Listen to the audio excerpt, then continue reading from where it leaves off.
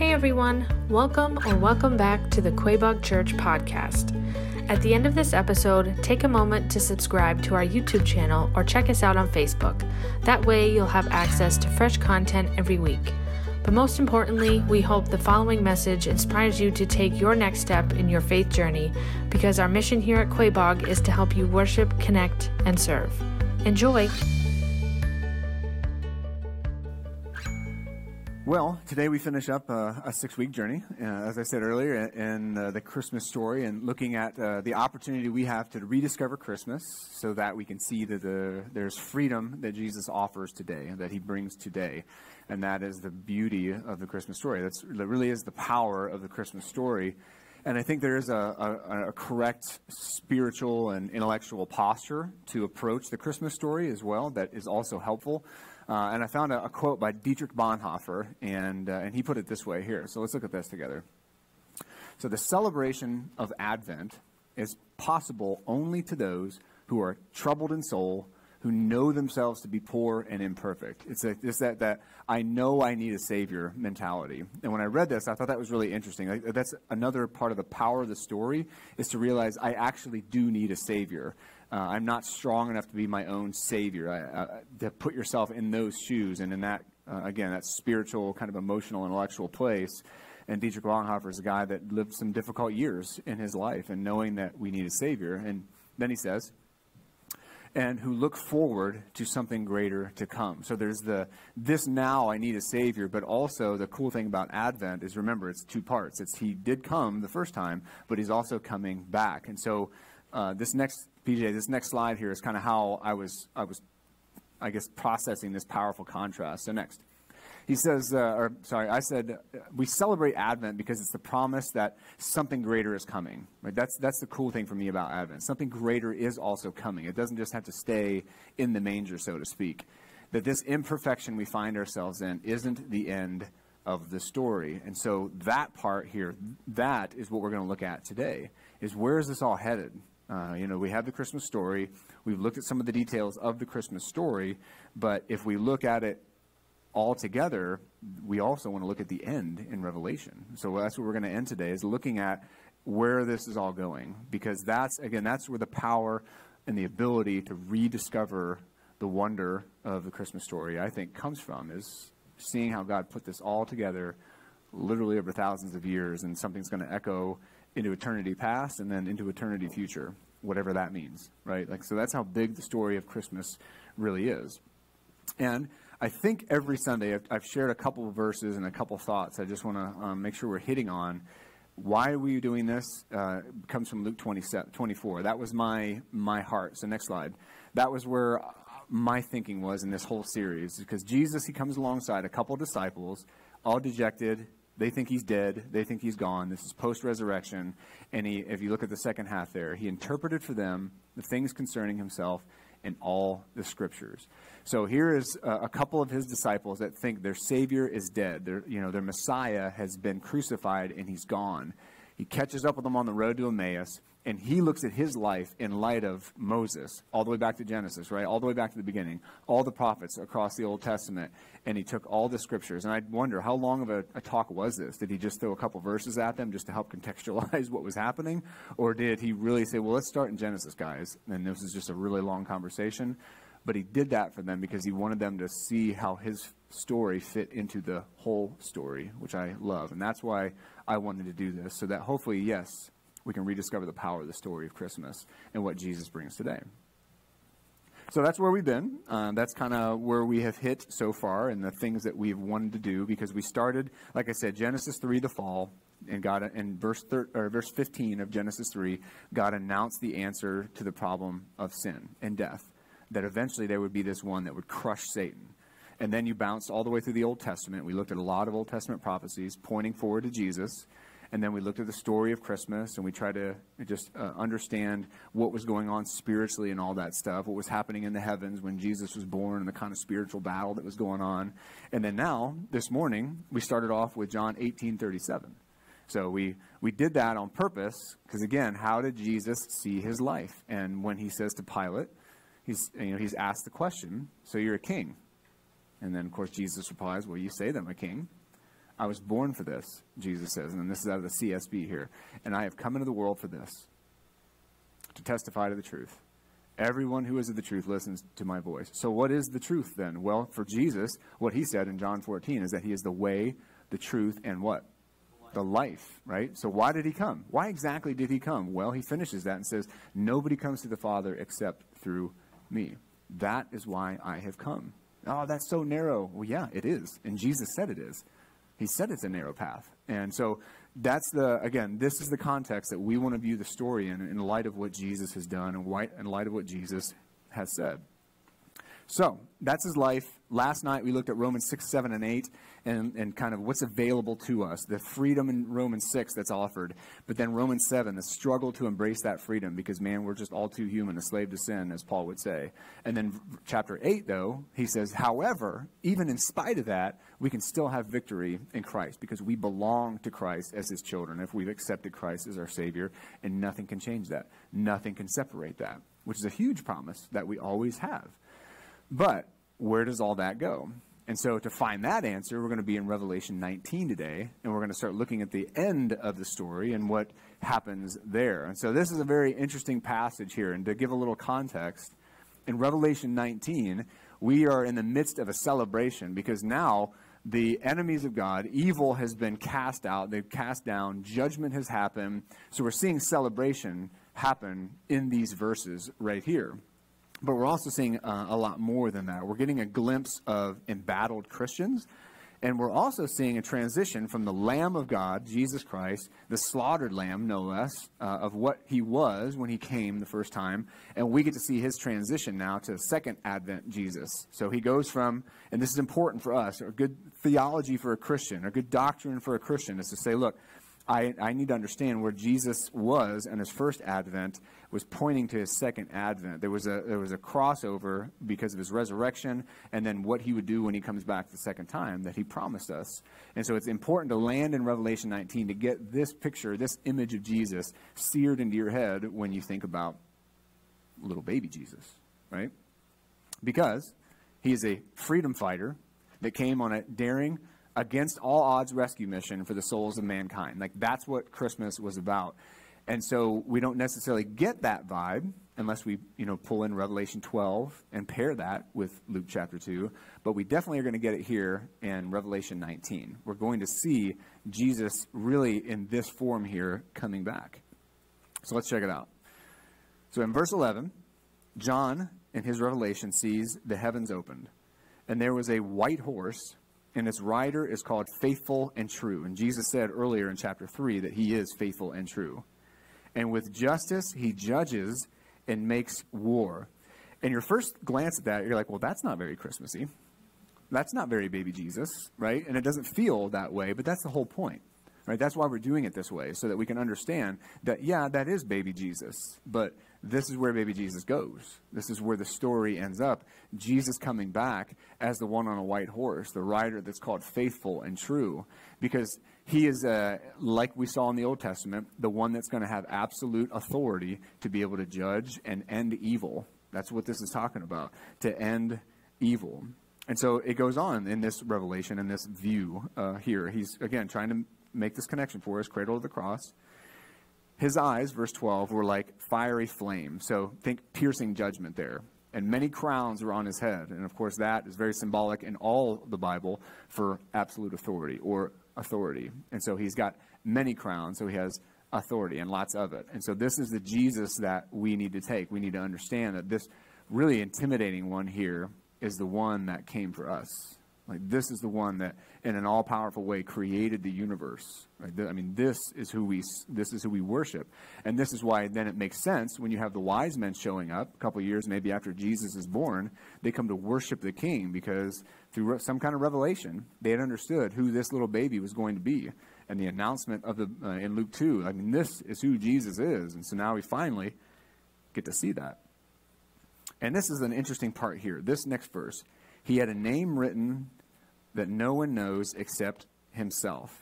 So this verse is kind of a mysterious verse. There's a lot of mysterious things in Revelation, obviously, but this one is like, okay, so what does that mean? That he had a name that no one except himself knows. And so I think this kind of hits on the transcendent nature of Jesus. That this next quote from Paige Patterson here. Though he may be known, he remains the unknowable one. There's that revelation, like the New Testament says, like Colossians says, like John says, that he is the full embodiment of God. And so we know God. Jesus himself says, if you know me, you know the Father. If you know the Father, you know me. It's like I am God. But at the same time, there's a component of Jesus that he's not like just completely knowable, right? You can't just package Jesus up and be like, okay, this is Jesus, because he's God. If you can create the universe, I would hate to think that I could understand him fully. Check. Right? No. Like, I can't even understand my wife fully. You think I can understand God fully? Right? So he's unknowable at the end of the day. But here's something I hope is helpful. I was researching a couple weeks ago now on this series, and something really interesting came up through this. So I hope I can do this right for you, because this is really cool for me, and I hope it is for you as well, just about the nature of God. Okay, so to give a little context here out of the Old Testament, in Judges chapter 13, we have this scene where you have the angel of the Lord that's going to come, and he's going to speak to Samson. Remember Samson, right? The judge Samson, like the really strong guy, right? So he's going to be talking to his dad. And in this conversation, he's going to ask him, the angel of the Lord, a question. Now, in the Old Testament, whenever you see the angel of the Lord, we know that is God. Why it's presented that way, I'm not really sure, but the angel of the Lord has the ability to speak as God. That's one of the big reasons we know that this is God. So a lot of people think this is Jesus, pre-incarnate Jesus. Like, this is Jesus speaking in the Old Testament when he shows up, because clearly this character, this person, is God. And so that's who's talking to Samson's father. So here in Judges chapter 13, this guy Manoah says to the angel of the Lord, "What is your name, so that we may honor you when your words come true?" And then the response back from the angel of the Lord, "Why do you ask my name?" The angel of the Lord asked him, "Since it is beyond understanding." Like, you can't even understand what my name is. So this is really the nature of God, that even my name, that Hebrew word there, Pali, is beyond understanding. So the connection then that, of course, that is made when it's talked, when Isaiah chapter 9, verses 6 and 7, super Christmassy verses, whenever they are talking about this coming Messiah and who the Messiah would be, he would be God and he would be all these other things. But there's an interesting word. So this word Pali, for a child will be born for us. A son will be given to us, and the government will be on his shoulders, right? The very, very famous Christmas verse here. But the next one, though, you see this word Pali come up again.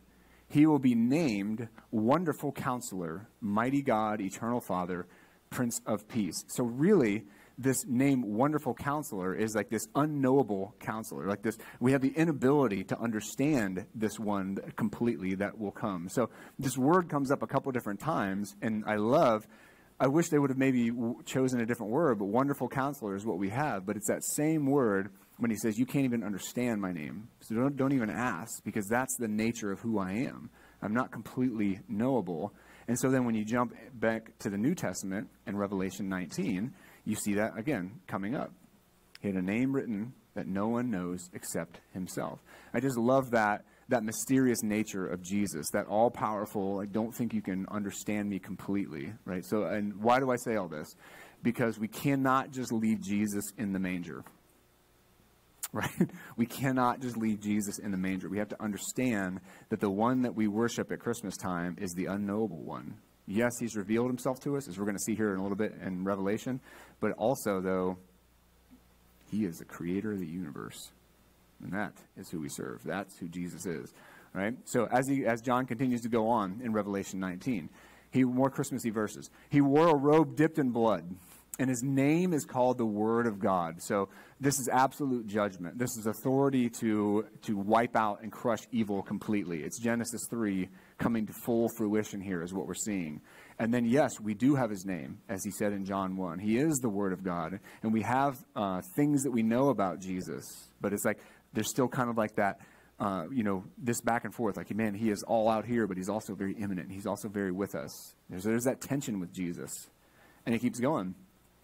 And the armies that were with heaven followed him on white horses, wearing pure white linen. This is a picture of their purity, their holiness, those that are coming back with Jesus. And then 15, a sharp sword. So the word that was used here is ramphia, or this is something that, I'll show you a picture in a second. This is coming from his mouth so that he might strike the nations with it. Now, this is something that would have been very familiar to his listeners at the time. Like the Romans were there, the Romans were in charge. People knew what kind of weapons the Romans were using. And so when Jesus is said here is a word picture that a sharp sword or a ramphia is coming from his mouth, this is what people would have thought of. So this is a Roman ramphia. It's a very long sword. As you can see, it's a pretty intimidating sword. But because of its length and its sharpness at the point, it was often used for spearing. So when he says that a sharp sword came out of his mouth, I don't want you thinking like Jesus is just like puking out some sword, right? That's not what's happening here. This is a word picture, and people at the time, historically speaking, would have been like, yeah, this is something that pierces. Right? It pierces. It's dangerous because the word of God is powerful and it pierces, right? It has that ability to do that. And so this is the word picture that's being brought up for his listeners. So the Roman ramphia, the sword is coming out of his mouth. And again, that just shows the power of the word of God. And then some more Old Testament imagery here. He's going to rule them with an iron rod. And he will also trample the winepress of the fierce anger of God, the Almighty. Merry Christmas. Merry Christmas. But this again, Genesis 3, absolute authority, absolute, like, evil is not going to win. Like, this is going to happen, and he's going to rule with an iron rod. This is, again, there's just so many words and pictures here that are being given to help us understand that this is ultimately who Jesus Christ is. And then, kind of famously, I guess, in verse 16, you can say, and he has a name written on his robe and on his thigh, King of Kings, and what? Lord of Lords. I used to always talk with, so my mother-in-law doesn't like tattoos, and I was like, well, it looks like Jesus has got one on his thigh. So, and she'd be like, that's not what that says. I'm like, I think it is.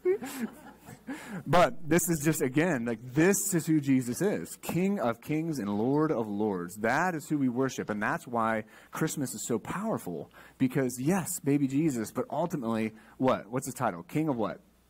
And what? Lord of Lords. Like, that is who we worship at Christmas time. That is why Christmas is so awesome. And doing all this, in light of what Jesus has said, he sees this story in the fullness of what God has revealed. If we do that as well, we rediscover really the meaning of Christmas, the joy, the power of Christmas. And we see the freedom that is offered, because if you're a King of Kings and a Lord of Lords, you can offer anything you want with absolute authority. Amen? That's what we've got. So then the question is, though, okay, so Jesus is cool. He gets like a white horse and like cool tattoos and stuff. But what exactly, though, is going to happen because of that? How do we button all this up? How do we land this plane of this Christmas series and say, okay, so he's going to come back, but what does that mean? And Dean taught on this next section here, years ago, and it's about heaven. Because a lot of us, there's so many misunderstandings about what's in the Bible, because kind of, I guess, culturally, things are just handed down to us, and they're lame, and they're not biblical, right? Because most of us for heaven, for a long time, you think, oh, heaven's going to be like in the clouds, and I guess I'll get a harp. So if I'm a guy, I'm going to have to dress like a Middle Eastern person or a woman or something. Like, I remember thinking that as a kid. Like, why would I wear a dress? Like, I don't want to be wearing a dress forever. And then I got to sit on a cloud and play a harp. Why a harp? Why do I want to play that? You know, but that's just like, that's what was given. It was in all the cartoons that I watched. It's in all like popular media. And I was like, I honestly remember thinking, like, that's going to happen for an eternity? Like, that's not fun at all. That doesn't seem cool. Like, God can create the universe, but I got to sit on a cloud. So this next section is a picture of what Jesus Christ is going to do. And it's the reality of what heaven is. And it has nothing to do with clouds. It has nothing to do with harps. None of that. Like, that's not a realistic picture. And I remember Dean studying this several years ago and saying, you know, when he really put the fullness of God's word together, and he said, wow, heaven's actually going to be pretty amazing. It turns out the one who created the universe is also going to have a pretty awesome heaven. And it's like, well, duh, but, right, you know. So, Revelation 21, where is this all headed? What was baby Jesus, what was his mission ultimately going to be? So, then I saw, so John has a new vision. Then I saw a new heaven and a new earth. For the first heaven and the first earth had passed away, and the sea was no more. And this I had to do some studying on, because I wondered, is heaven not going to have an ocean? Like, is there going to be like a drought problem in heaven or something? Like, what's going on in heaven exactly? Because, again, this is not, like, heaven is going to be a physical place. And honestly, I don't think it was until I was here where I fully realized that heaven is not going to be up in the clouds somewhere. A new heaven and a new earth, and these are both important, are going to be remade. For the first heaven, first earth passed away. They're gone. So heaven is a physical place. So eternal heaven is a physical place. So when Jesus says, I go to prepare a place for you, he's not talking about cloud 9. He's talking about a place that he's going to prepare for us. And so the sea then, now think about this from John's perspective. And here's kind of where the history of knowing what's going on with John at the time. So he's on Patmos, the island of Patmos, right? And he's looking out across. He's exiled. By this time, he's probably all messed up from being tortured by the Romans. And he's looking across, perhaps even to Ephesus. Maybe he can see it out in the distance, the shoreline of where he used to live, where the people he loves are, the church that he had discipled, those people are, Polycarp, like all these people that he had been connected with. What was he separated from them by? A sea. So for him, sea represents separation. Right? There's no more connection anymore. He's exiled by himself out on this island. And then also, sea in the Old Testament and in the ancient world really represented chaos. To talk about the sea and use that as imagery was to talk of chaos and death and things that were scary. And so what John is saying here is not that there's a drought problem in heaven, but that there is no more separation between us. The relational damage that was done because of sin is no more, right? Between people, that is going to be restored. Our relationship then with God will be finally fully restored, is what John is trying to get at here. That's the reality of heaven. And then he keeps going. I also saw, again, think physical, the holy city, the new Jerusalem, coming down out of heaven from God, prepared like a bride adorned for her husband. And of course, again, more imagery here, just the beauty of what he's seeing, the majesty of what he is seeing coming down out of heaven. This is not, again, a physical description. This is just him saying, oh my gosh, look at that. Like, look at this new city that's been prepared for us. Look at where we are going to end up. Just as Jesus said, I go to prepare a place for you, and John is finally getting to see it. And it's cool because John, of course, wrote that. I go to prepare a place for you. And now he's able to, in this vision, kind of see what Jesus was talking about. Heaven is a real place that Jesus himself is going to make. The very one that created the universe is also going to create heaven for us to be fully restored with him, which I just think is awesome.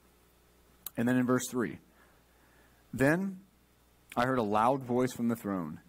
Look, God's dwelling, and that dwelling there is a Greek word, means tent or tabernacle, skene. So again, you think Old Testament, right? So big story.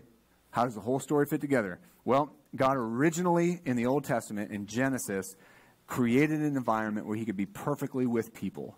That was original intent. I want to be in relationship with the ones that I've created. But then all of a sudden Genesis 3 happens and the relationship is broke. And then you see God saying, okay, I'm not going to give up. By the time Moses gets around, I want to tabernacle with my people. I want to be in your presence. In Leviticus, he says, I want you to have these laws so that I can walk among you and be your God. Leviticus is not a very easy book sometimes to read through, but they're right there in the middle. I think it's chapter, well, I don't remember now, but he says, I want to be with you and walk among you and be your God. I want to be in relationship. And then it just keeps going on and on and on. All throughout the Old Testament, here's God trying to be with his people, trying to connect with the ones that he's created. And then Jesus, of course, himself is the fullness and perfection of that system because he literally is God with us. He is the Emmanuel. That's what we celebrate at Christmas. Literally, God is with us. And then here's John seeing this at the end time. Look, God's dwelling, his tabernacle. Finally, it's all coming to fruition. The entire Bible, all of human history, God is restoring everything to how it should have been originally.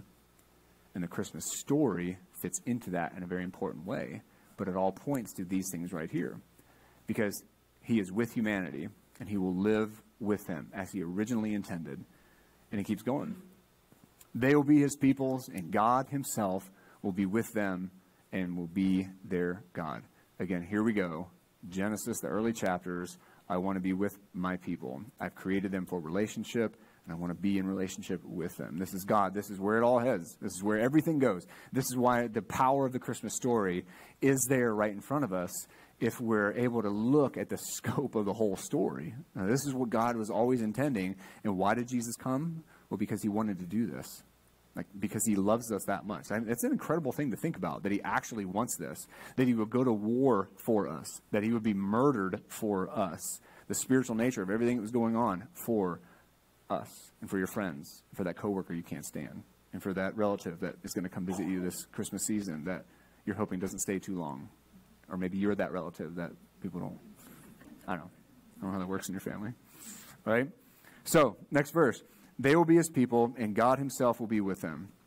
In verse 4, he will wipe away every tear from their eyes. Right? This is where we get this from, about what heaven is going to be like.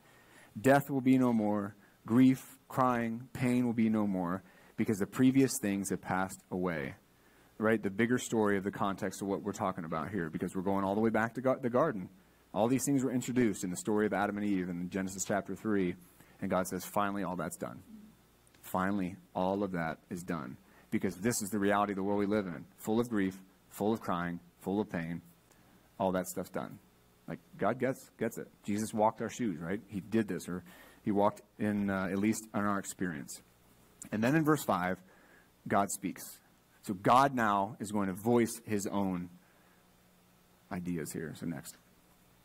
Then the one seated on the throne said, look, I am making everything new. Right? The importance of seeing what heaven actually is. He also said, write, because these words are faithful and true. So now for the third time that's been said. So Revelation chapter 3, that's said. Revelation 19, because Jesus is faithful and true. And here again now in Revelation 21. That phrase has been repeated 3 important times to help us understand who God is and what the nature of God is. That he is faithful and true, as are his words. Then verse 6. Then he said to me, it is done. I am the Alpha and the Omega. And Alpha, of course, first letter of the Greek alphabet. Omega, the last letter of the Greek alphabet. I am the beginning and the end. I am all encompassing, right? Jesus Christ, beginning, and he is tied into all of that when we think about his story. And he said, I will freely give to the thirsty from the spring of the water of life. So Jesus is being repeated here from when he said this in the Gospel of John, that he is what? That fountain of life, right? He is the one that brings that life-giving water. Like, that's who Jesus is. And so, again, it doesn't seem sometimes to think of these verses in the context of Christmas, but man, that's why Christmas is so awesome, because this is what Jesus Christ said would ultimately be the result of him coming here and the victory that was announced in Luke chapter 2. And then the last verse, verse 7. The one who conquers will inherit these things, and I will be his God, and he will be my son. So why use the word son here? What's going on with that? Are you ladies out of luck? It's just going to be a bunch of dudes up in heaven? No. This is like legal language here, because a son was the one then that could legally inherit everything, right? There was a sense that as a son, you got to get everything that the father had. And so what's being communicated here is not that it's just guys or sons or boys, but this is like legal terminology here that we get everything. That the creator of the universe is saying, you are adopted, you are mine. That's why I came, so that we could be once again in relationship and everything that's mine could be yours. It's an incredible statement. So, in closing, the Christmas story. It's a big one. It's one that really does encompass the whole Bible. From beginning to end, God was telling a story that Jesus was going to bring to fruition himself. And it was all pointing to Jesus. And I think even understanding this allows you, when you go back and you're reading in the Old Testament, if you're thinking about what Jesus would do and the role that he would play, like it does help you understand and see some of these things. It's like you've seen, you watch a series on Netflix and you accidentally watch one of the later seasons before you realize you should watch the whole thing. You kind of already know what's going on ahead of time, right? And it's like, that's kind of what's going on when you look at the Old Testament in light of how Jesus' story fits into that. Because that's when you realize, again, the power of the story. You realize that freedom really is offered now, and it's offered by the what? What's his? King of Kings and Lord of Lords. Like, that's who the freedom is offered by. And it's a guarantee that Jesus repeatedly gives us in the Gospels and all throughout the New Testament, that this is what I bring you today. Right in the middle of your life and the difficulties, the grief, the pain, the tears, the death. all of that. Like, I give you my freedom in the midst of that. Not that you're not going to have those things, not that you're going to have worries and things that you need to do and that you're concerned with. But Jesus offers us freedom in the middle of all that stuff. And that's tricky, because that's the tension where we live today. We live between the first Advent and the second Advent. And that's a difficult place to be in, isn't it? Because that's life. That is life, and it comes with all kinds of difficulties. But I think, though, that it will help you rediscover Christmas when you see it in its full context. And that is the Christmas story. All of it. That's what it looks like. All right? Dean, you want to come and pray?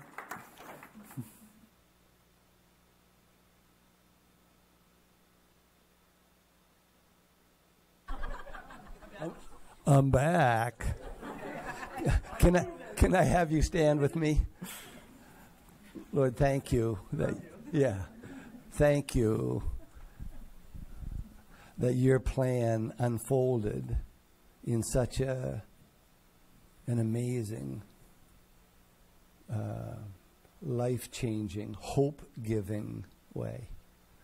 Thank you from the beginning of time. In fact, before time began, you set into motion your plan that would unfold. And the wonder, the miracle, is that you would include us in your plan. And just hearing Kyle mention looking into the future, and behold, a new heaven and a new earth, and a bride, us, being included in your plan. Thank you. I pray that as we go home today and either continue to celebrate the birth of our Messiah, Savior, God, Jesus, and as some of us spend time with family and just enjoy good gifts, I pray that we will know that the God of heaven is good and gives good gifts. I pray that you will place your peace, your hope, and your purpose over your family at Quabog. And that we will go home to be your ambassadors of joy and hope and peace, no matter what is going on around us. Some of us are going to spend this weekend with difficult people. Help us to bring joy and hope and peace wherever we go. And I am so grateful, Jesus, that you are indeed the King of Kings and the Lord of Lords and the hope of the world. Amen. That's right. Amen. Merry Christmas. Once again, thanks for listening. If you enjoyed today's message, we'd love for you to subscribe to the podcast so you get notified of new content every week. Remember, we want to help you worship, connect, and serve. So if you live in the central Massachusetts area, we would love for you to engage with us on Sundays. For more information, service times, and details about our children's and youth ministries, visit us at quabogchurch.org. Have a blessed week.